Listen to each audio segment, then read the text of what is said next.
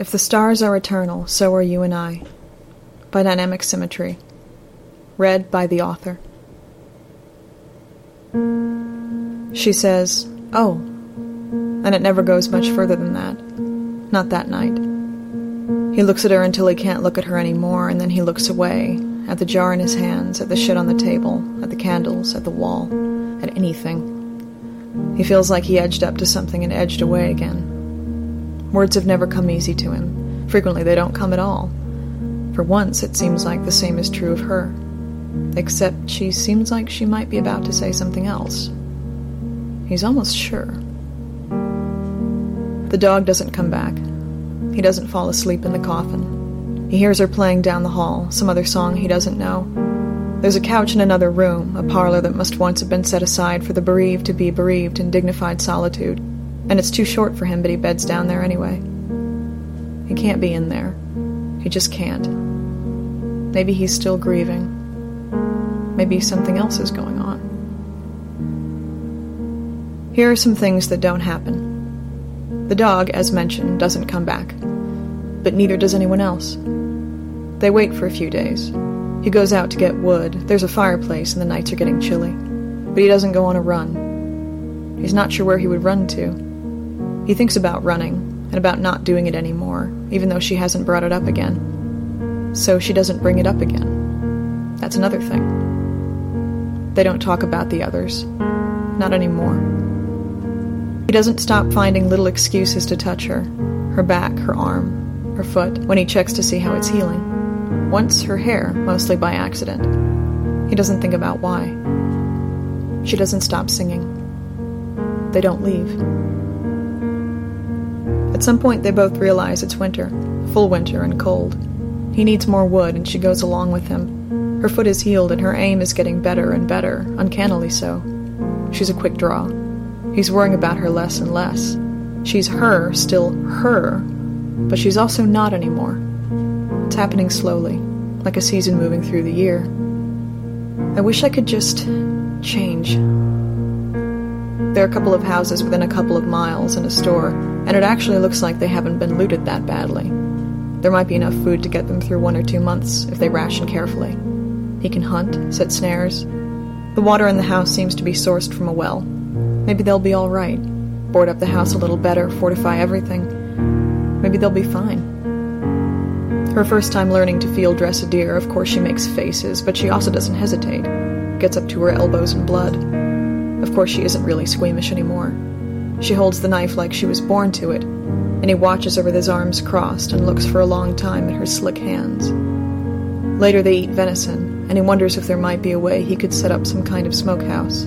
He listens to her sing. He wonders what happened to him. What's happening now?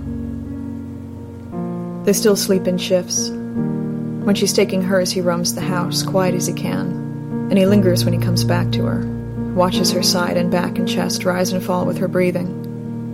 Feels creepy. Can't really help it. This is confusing and a little alarming. Even if he knew what to do about it, he's not sure he would be able to do anything at all. It's been a month. Oh. You'd think at some point she would have finished that conversation. She tells him stories. She tells him about growing up the way she did, feeling happy, but also feeling sort of invisible. The youngest child who was babied and petted, but also never really expected to grow up the way her big sister did. Maggie always fulfilled expectations, exceeded them. Maggie went to college, and Maggie was going to get married, have a career, have kids, be an adult, and do all the things adults do.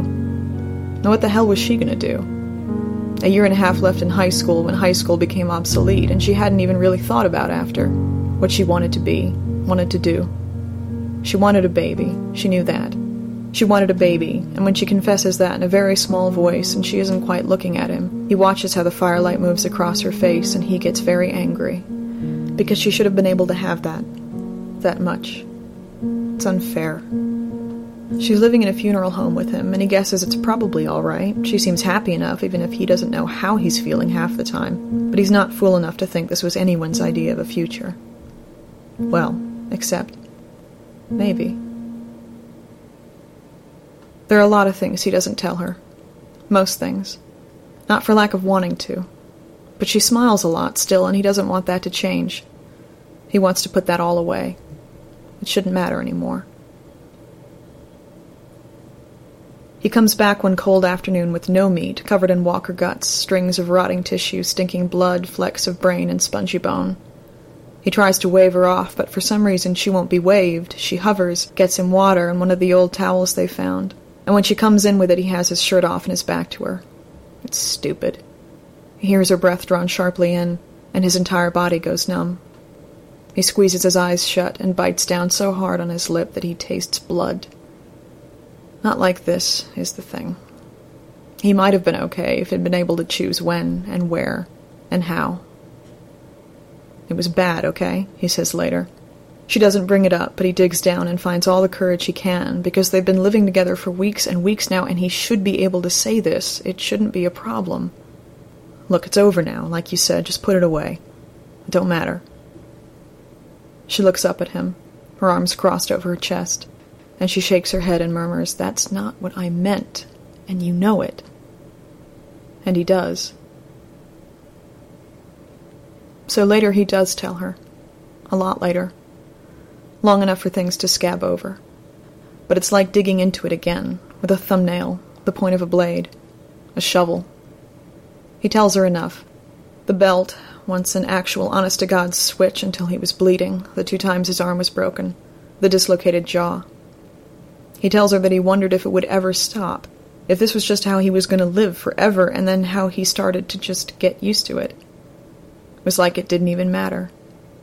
A numbness came over him, and if he was still being hurt over and over, it seemed inconsequential. Somehow, not in so many words, he tells her that there's being broken, and then there's a place beyond breaking, where you're ground down to so much nothing that there's nothing left to break. You're a walking hollow space. You breathe and eat and talk and move around, but you don't feel human anymore. He doesn't draw the obvious comparison. He doesn't feel like he needs to. She cries. He doesn't. After a minute or two, after he falls silent and listens to her trying to muffle her sobs, he turns from where he's been standing by the door and goes to her without a word, crouches down in front of her and pulls her into his arms. And he's not the one comforting her, not really, because he's burying his face in her hair, holding on tight, and he can feel his shoulders starting to shake. Not crying, just everything bleeding out of him. He hates that she's crying. He never knew what to do about it. He's not sure this is the right thing, but it feels right. She feels right. They stay like that for a while. At some point he realizes they've slid down to the floor. They're lying in front of the fire, and she's pressed against him, her head tucked under his chin. And it's okay. It's really okay. The wind buffets the house, but that's all. And it's still inside, and inside him, all still. And it's okay. The dog comes back. She gives it a bath. She gets him to help. She doesn't have to try all that hard. When the mutt crowds up against him, all wet and happy, and licks his face, she laughs. The thing has absolutely terrible breath, but it's worth it, to hear her laugh like that. It's so worth it.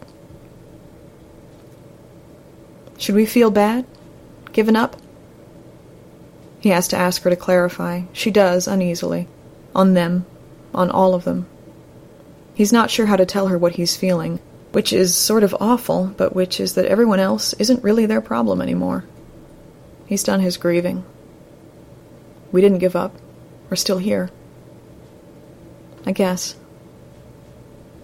Recently he has embarked on a number of meditations on how her hands feel in his. They're small, but he never thought they were weak. She can squeeze. She can squeeze hard enough to hurt. He takes them now, both of them, and he shakes his head. We're here. That's not giving up. That's moving on. Starting over. Because you have to. She doesn't try to pull away when he lifts one of her hands, looks at it, becomes oddly fascinated by a long, pale scar running across its back. She doesn't try to pull away when he lifts it to his mouth, kisses its edge. It's a step. Towards something. They're on a run when they get cornered. There haven't been any of them, It's been weird.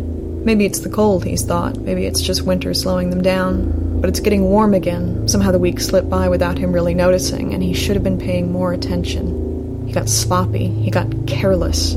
All of a sudden there are 15 of them, maybe 20, bursting in through the storefront and staggering forward, pressing them back against where the milk and the cheese and the butter all used to be. 6 or 7 between them in the back exit, and he's already lost all but 2 bolts. She's expended the rest of her ammunition. They're going to die because they got stupid, and that's so fucking infuriating. She's the one who moves. She's the one who lunges forward and breaks one of the snack displays with 2 sharp kicks, ends up with a long metal pole delightfully sharp on both ends, and she's the one wielding it like a double-ended spear, moving faster than he realized she could move. He lunges forward, beats 2 of them off her, and sends a bolt into the skull of a 3rd, but it's her that gets them to the back, her that shoves him through and screams, "Go! Go!" He grabs her, drags at her, tears her shirt. She's slick with blood. He is too. He catches a glimpse of her in the fading light as they sprint down the street, a mass of gore and stumbling, limping, and he thinks, fuck, she's bit. She's gotta be bit. The idea numbs him, makes him a hollow space. He's running, breathing, but he's not human anymore. Later, in the candlelight, stripping off her clothes, silencing her protests that she's fine with furious hisses, "Shut the fuck up." He's frantic and he doesn't trust her, running his hands over her, looking everywhere.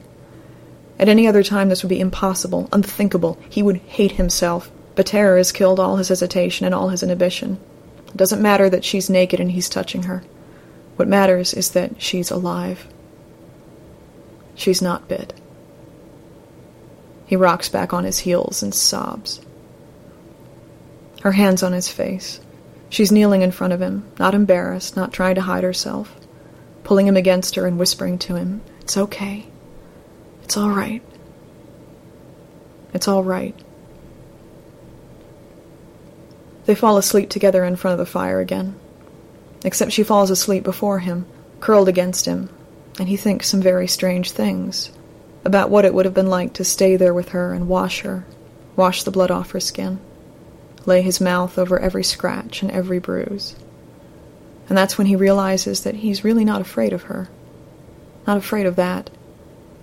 The fear of losing her burned it all away.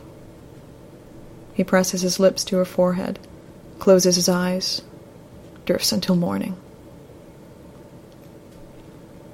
Looking at her in the morning light, her hair a blonde cloud around her face and her cheek puffy and dark with a bruise, he tries to find a name for this.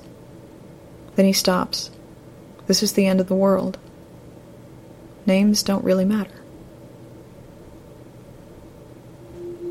This is spring, he thinks. This is the beginning of everything. They're sitting on the porch, on the steps, looking out at the lengthening shadows of the tombstones, the nameless dog. For some reason she's bucked all expectation and not named him, wandering around the cemetery and sniffing everything with a furiously wagging tail. It's still been days since they saw a walker, and he's begun wondering whether maybe they're dying on their own. Maybe soon they'll all be gone and no one ever had to do anything but wait. Maybe not. But it's a nice idea. She's sitting in front of him, between his legs, leaning back. Somehow without meaning to, he settled his arms around her, and all she did was press in closer and sigh. They still aren't talking about it. He doesn't think they're going to. She covers his hand with hers. They fit, he thinks. They just do. He's had months to make observations, and he's comfortable coming to that conclusion. They fit together, in front of the fire, in the kitchen, going on runs, hunting, watching each other's backs, whispering to each other at night.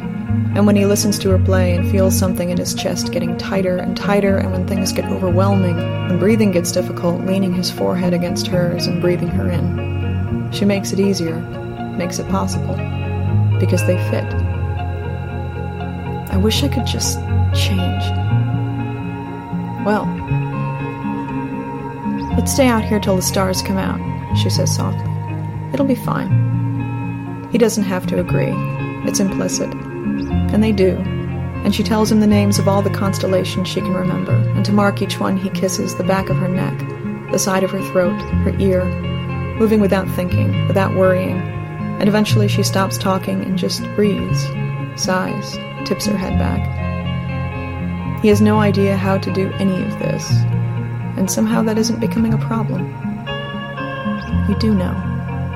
You know because she does. The names run through his head. Cassiopeia, Draco, Orion, Ursa Major, queens and dragons, hunters and bears. It's so strange how she knows them, but so many things are strange now, and he knows so much more than he ever expected to. Later, lying wrapped up in her with the last of the fire burning down, he thinks that maybe they'll have more than this, and maybe they never will. And he doesn't really care, because this is perfect. This, her in his arms and breathing and whole and alive, this is everything. She's everything, forever. Without him really noticing, that's what she became. We'll just make it work.